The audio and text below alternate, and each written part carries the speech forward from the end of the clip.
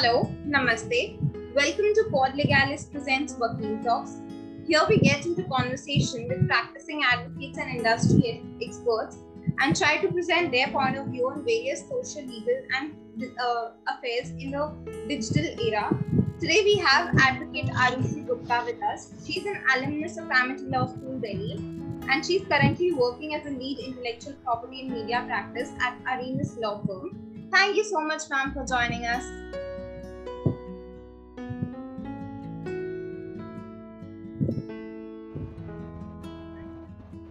Thank you, Pragya. Thank you for inviting me over. Ma'am, the world has witnessed the emergence of anti-encryption legislations, which are causing concern among those who value their privacy and desire uninhibited communication.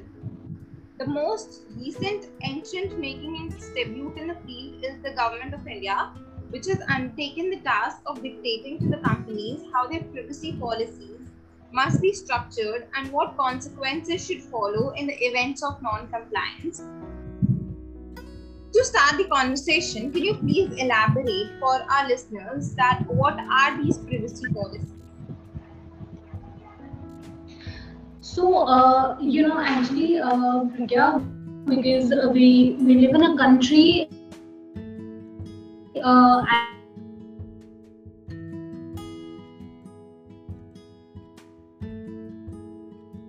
and actually even at world at large, privacy is valued a lot.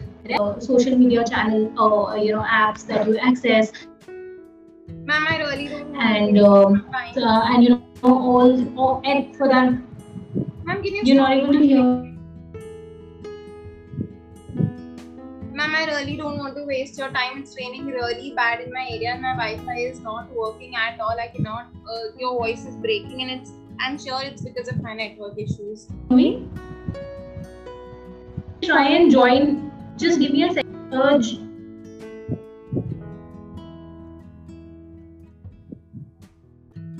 Just give me a second. I'll try and give me a second, Pragya.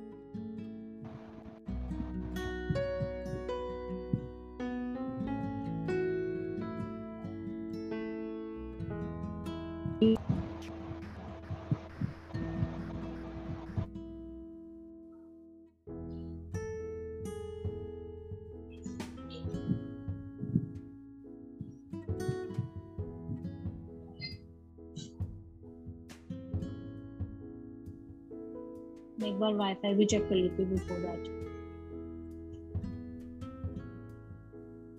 Yes. Next time you can start with the answer. We'll cut this part. अच्छा, चलो ठीक है. So, when we talk about privacy policies, basically, what happens is while a person is using a particular portal, it could be a social media platform, it could be any website for that matter, somebody who enters somebody else's domain does disclose their own information, right? So when those are disclosed, there are certain policies, there are certain regulations that are to be adhered to, and every person who enters that portal has a certain right to know how these information that is disclosing from he or she is disclosing from their end, how is that going to be used, right? So you can say it is a form of agreement or a faith that we sort of agreement that is entered into on the basis of faith that right, the policies, the privacy, the information that I am disbursing from my end is not going to be misused or is going to be used for certain purposes that are enumerated by the website or the portals that I just said that we enter into. So these policies are a form of a document that actually lets the user or the entrant to get to know that for what particular purposes the information that is being disclosed will be used, right?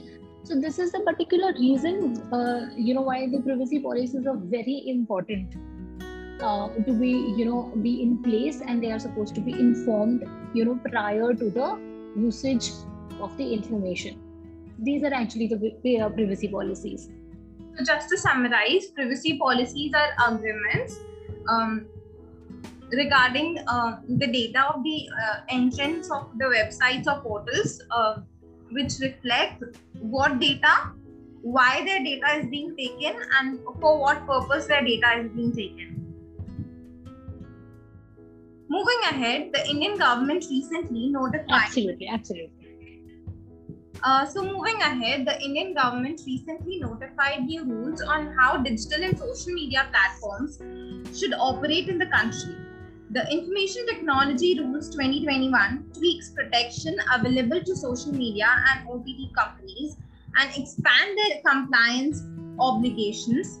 The Electronics and IT Minister Ravi Shankar Prasad, while announcing these rules, said, and I quote, "It's a soft touch oversight mechanism." What are your views on the same?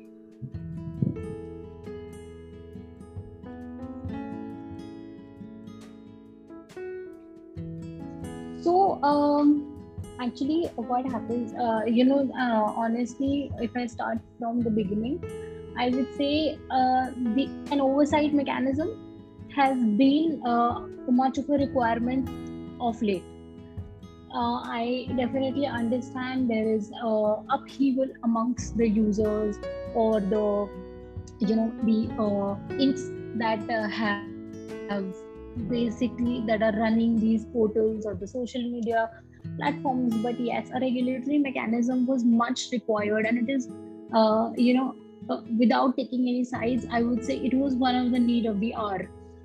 Moving on, when we talk about the intermediary and digital media ethics codes rules, right? That is what particularly we are talking about. When we talk about these rules, they have certain clauses which requires an intermediary to publish their privacy policies or rules and regulations prominently, right? Either on the application or on their websites, or both for that matter, right? So earlier, even if these intermediaries or these portals that we are talking about right now, they were doing this as a matter of practice, I would say. There is right now a particular law that's being brought into place, which makes it legally incumbent upon them to bring these policies, right, and to display them prominently. So yes, to an extent, I would say that something that was a free there was no regulatory mechanism earlier in place, and it was like a free thing that a free structure or a practice that these intermediaries or the social media platforms were following out of their own sweet will or as a matter of industrial practice. It has become more of a mechanism which is being regulated now. So I wouldn't go into whether it's a soft touch mechanism or not. It might just seem like a harsh reality that these people have to face. But yes, the mechanism was much required. So I agree actually that we need a proper mechanism and regulatory system for social media platforms and OTT platforms. However, Udbhav Tiwari, who is a public policy advisor at Mozilla, said, and I quote, "These rules will harm end-to-end encryption, substantially increase surveillance, promote automated filtering, and prompt a fragmentation of the internet that would harm users while failing to empower Indians." What are your views on this? So, see, like I just said, that earlier these platforms and these intermediaries that were having policies out of their own free will and would now be legally bound to comply with a particular mechanism and rules. definitely this is going to cause some harm to the people and to the these companies or these platforms. Definitely there is a certain harm that's going to be caused.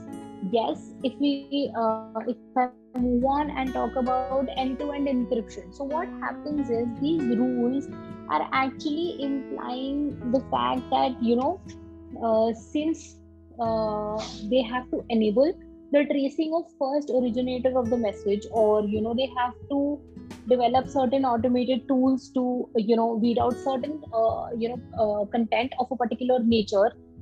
Suppose if it's a nature of nature of content is sexual in nature, or it's obscene in nature, I would say they have to be weeded out, right?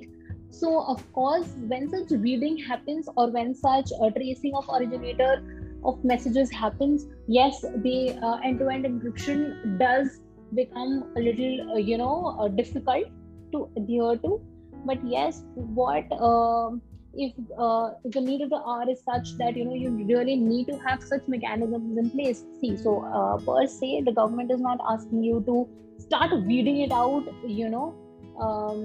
such contents or the originators of messages from day one, right? They're asking you to keep a record of such things and probably not leak it out to the public till the time the government wants to take hold of such matter, right? So if I understand that once you give somebody such data, a hold of such data, it does become risky, I would say, कि उनको data दे तो दिया है, what if they misuse it, right? I understand that. But then we say कि sometimes we have to do things to save yourself from the greater evil. So right, when such messages of late we have seen that messages or spreading of such messages or information has caused a lot of harm to public peace. So in such situations, falling for such mechanisms also does become a little a bit of a requirement. So yes, the end-to-end encryption will get hampered to an extent, because tracing of first originator will require weeding into the messages and reading them. But then definitely that's required for now. So I partially agree with Mr. Tiwari when he says that the surveillance will increase, but that's only surveillance. You're only overlooking it. You're not probably acting on it or leaking out on such information. That's when the systems become more intact or in place. Ma'am, since we are discussing end-to-end encryption and surveillance, which is to a certain extent intrusion in the privacy, Honorable Supreme Court in the Puttaswamy judgment held that fundamental right to privacy is subjected to 3 conditions, which includes procedure established by law, necessity, and proportionality. So, can we say that these rules fulfill these criteria?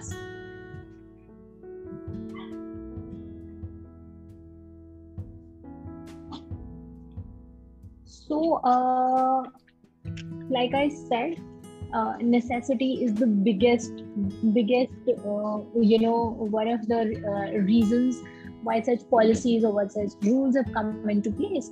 So however, going into proportionality, I would say that yes, right, prima facie these rules might not be as proportional to as the need is, but then sometimes we become stricter, so that in the house parents are more strict towards the child that's the naughtiest, right? So if the evil that's probably posing a threat to us or the security or the public peace is such in nature that a stricter mechanism has to be brought into place, definitely that becomes a necessity, right? Moving on to whether or not it's a procedure established by law, that's something I would I would say that since the government has certain powers to enforce rules when it comes to public peace. No harm is to be caused to public, and there has to be I would say if there is certain privacy that's not being harmed, then I would say that it's not something that's against the law, right? And a proper enforcement mechanism for rules has been in place. The intermediaries were given enough time to bring in these policies into action. Probably it was taken lightly initially because in India we do not have a lot of stricter mechanism when it came to these policies and everything else. So yes, probably it was taken lightly, and it was not foreseeable that it may extend till the government is going to become strict, right? So there is existence of law when we're talking about the legality of this principle of these rules. There is existence of law. There is a certain mechanism by which it was being enforced. The mere fact that the intermediaries did not comply with these in the first place, and then it became a whole another upheaval in the society. That is when it became a little difficult. Again, I would say whenever there is a compelling state interest at stake, the government will have to switch to harsher mechanisms. For sure, simmering down the voices of people who are trying to seek justice or trying to bring into light the loopholes or probably the injustice that's happening in the society is not something that can be put at stake as well. So that has to be in picture. The public will have to be given the right to voice their concerns, or the critics should be allowed to voice their concerns or their critical comments. Definitely that should be allowed. That is something that the government cannot, by any sort of mechanism, that right, they cannot take it away from the public as well. So ma'am, you said that it is a need of the hour that the government should take up a stricter approach, which has been empowered to them also under section 69A clause 2, wherein the central government can prescribe procedures to block access. However, can determination of the first originator of the information in India on end-to-end encrypted platforms, is it not access to that power vested in the central government under law? See, I would definitely agree with you. That is a form of excess power that government is trying to exercise.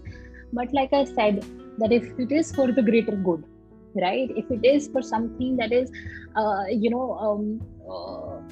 greater evil that is going to be met with, or it's going to be dealt with such a mechanism, it's not really a big problem. But then again, I would say that it really is a thing that is for us to see, that is for us to assess that how much, or I would say to what extent the government is going to exercise this power. We cannot exercise it, on every second messages or any second information that is being broadcasted over internet. I think that becomes,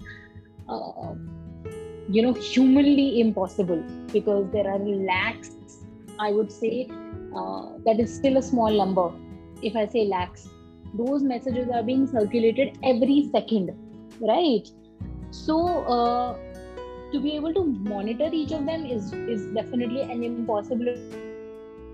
That if the government is thinking that they will be able to do it, no, that's not possible. However, if in case of a certain message or a certain information or a certain picture, video, anything of that matter, information that's being broadcasted or being circulated to public at large, again, in cases of compelling state interest, exercising this power to look up the first originator of message is something that I would not say is wrong, right? This is my whole point here, that why the minute the government says that it has the power to see, oversee messages, or be able to, figure out who the first originator of message is, why does it cause such a huge concern amongst all of us when the government is saying that it's only going to be exercised in case of compelling state interest? That's what your Puttaswamy judgment also says, right? That in cases of compelling state interest, yes, you might be able to exercise, the excess of your power.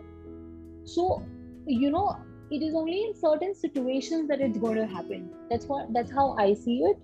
However, it's completely on the government to still, probably bring clarification into in amongst the masses regarding the exercise of such powers. I completely agree with you that the rules explicitly mention the situations in which the data is going to be traced to the first originator of the information. However, it has been argued that traceability of this data, while its data minimization principles, which basically dictates that online service should only collect and store user data that is essential to provide its service in order to minimize the risk of unauthorized entities accessing that data.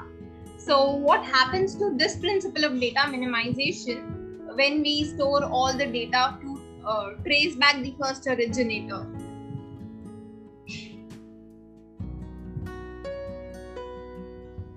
So what I'm saying here is that, see, first of all, data minimization is the principle that exists under GDPR, right?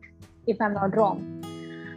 General Data Protection Regulation is a European legislation or European, I would say, principles that are established for their data protection, and definitely it is a lot of inspiration that the Indian regulations have taken from GDPR before implementing their own rules. So when we talk about data minimization, it says, actually, if I go by the principle, verbatim, it states that the data collected and processed should not be held or further used, right? Unless this is essential for reasons that were clearly stated in advance to support data privacy, right? I understand that certain support to data privacy has to go. And the minute we say we are going to store in your information, first of all, the rules do specify a time limit for storing such information, right? So beyond that, the information will not be saved, right? So if the data is likely to cause mischief, it will cause that mischief within that stipulated period of time, and if it doesn't, the data will be released from by the intermediaries. Moving on, it says that the reasons for holding of such data should be informed in advance, right? So these rules will have to be complied with, and the policies of all the intermediary platforms have to be changed. The officers that the rules require, they have to be in place. Everybody and everything has to be in place so that any of the users who are using these platforms would want to know in advance that my information might be held by this platform for a certain number of days, and if not found mysterious, it's going to be released. So this is all that I'm trying to say, is that per se, even if these rules, these regulations are seeming that they are going to cause harm to us, what I am trying to say is that it is going to cause harm only if the information that's out in the public is going to cause greater harm. Even though it is very clear which side is heavier, just for the sake of conclusion, in your view, which side is heavier if we put a right to privacy and security of the state on a weighing balance? What I would say is that, like you just said, even though it's clear, privacy of one can be put at stake when it's about the security of the state. Because when we talk about state per se, I am not taking just the government government into picture and taking the larger interest of public also into picture. However, the interest of state, the greater, or the interest of public, I think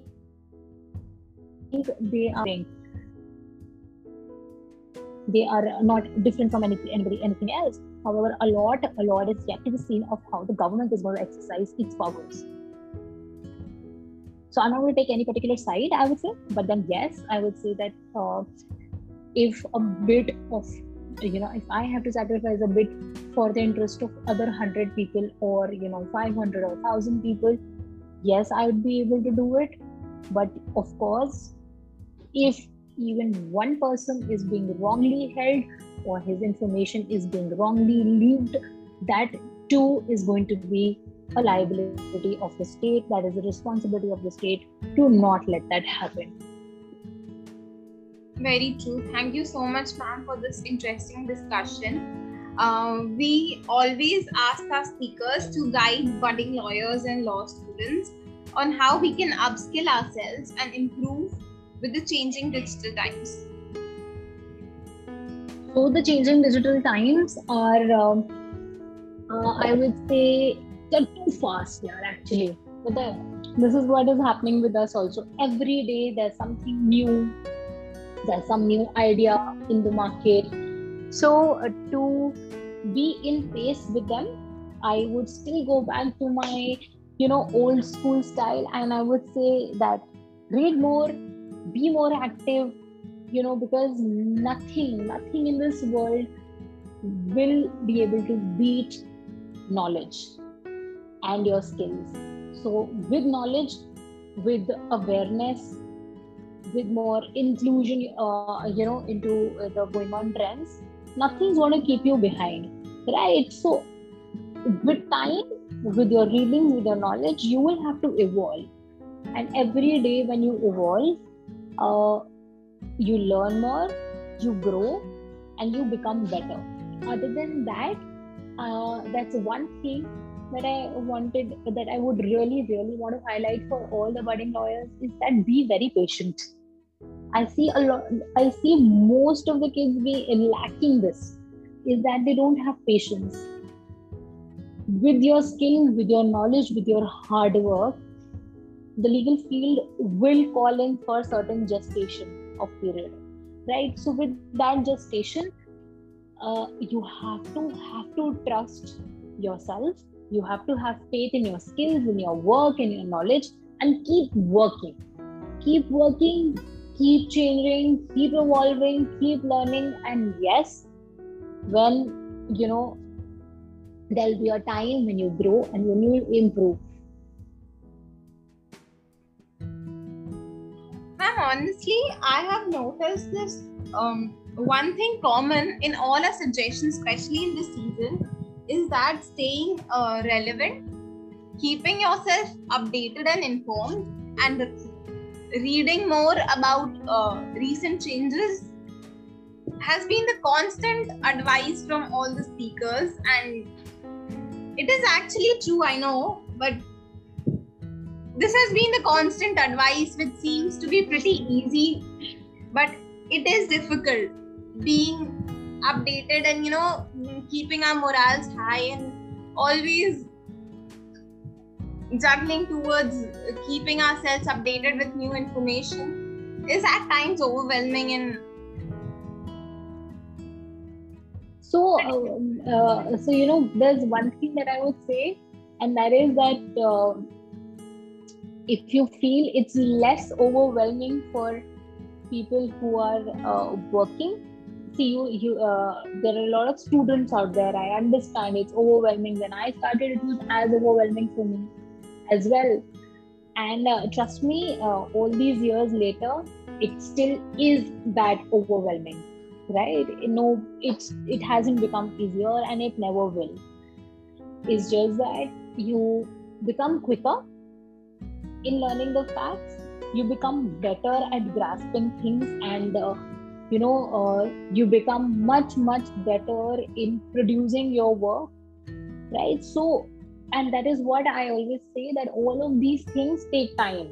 it's not a matter of 1 day hard work, 2 days hard work, or a year or a hard work, right? And there is only one thing that nobody will ever be able to beat is your hard work, your sincerity, and your morals.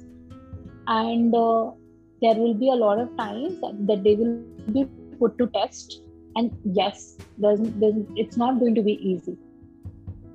So like I So usually there say, is no it's life shortcut, basically. and it's not easy. There is no shortcut to success. Very true. And it's There is life, it's never easy. Actually, I agree. There is no shortcut, and hard work is the hard work, perseverance, and having faith on our own selves will lead us to the future ahead. Definitely. Thank you so much, ma'am. It was a really insightful conversation, and I actually learned a lot today. So it was very enriching and insightful. Thank you so much for joining us today.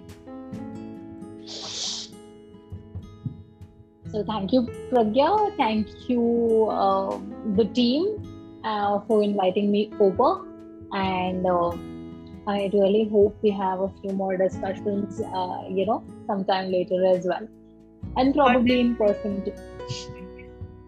Definitely. I hope so too.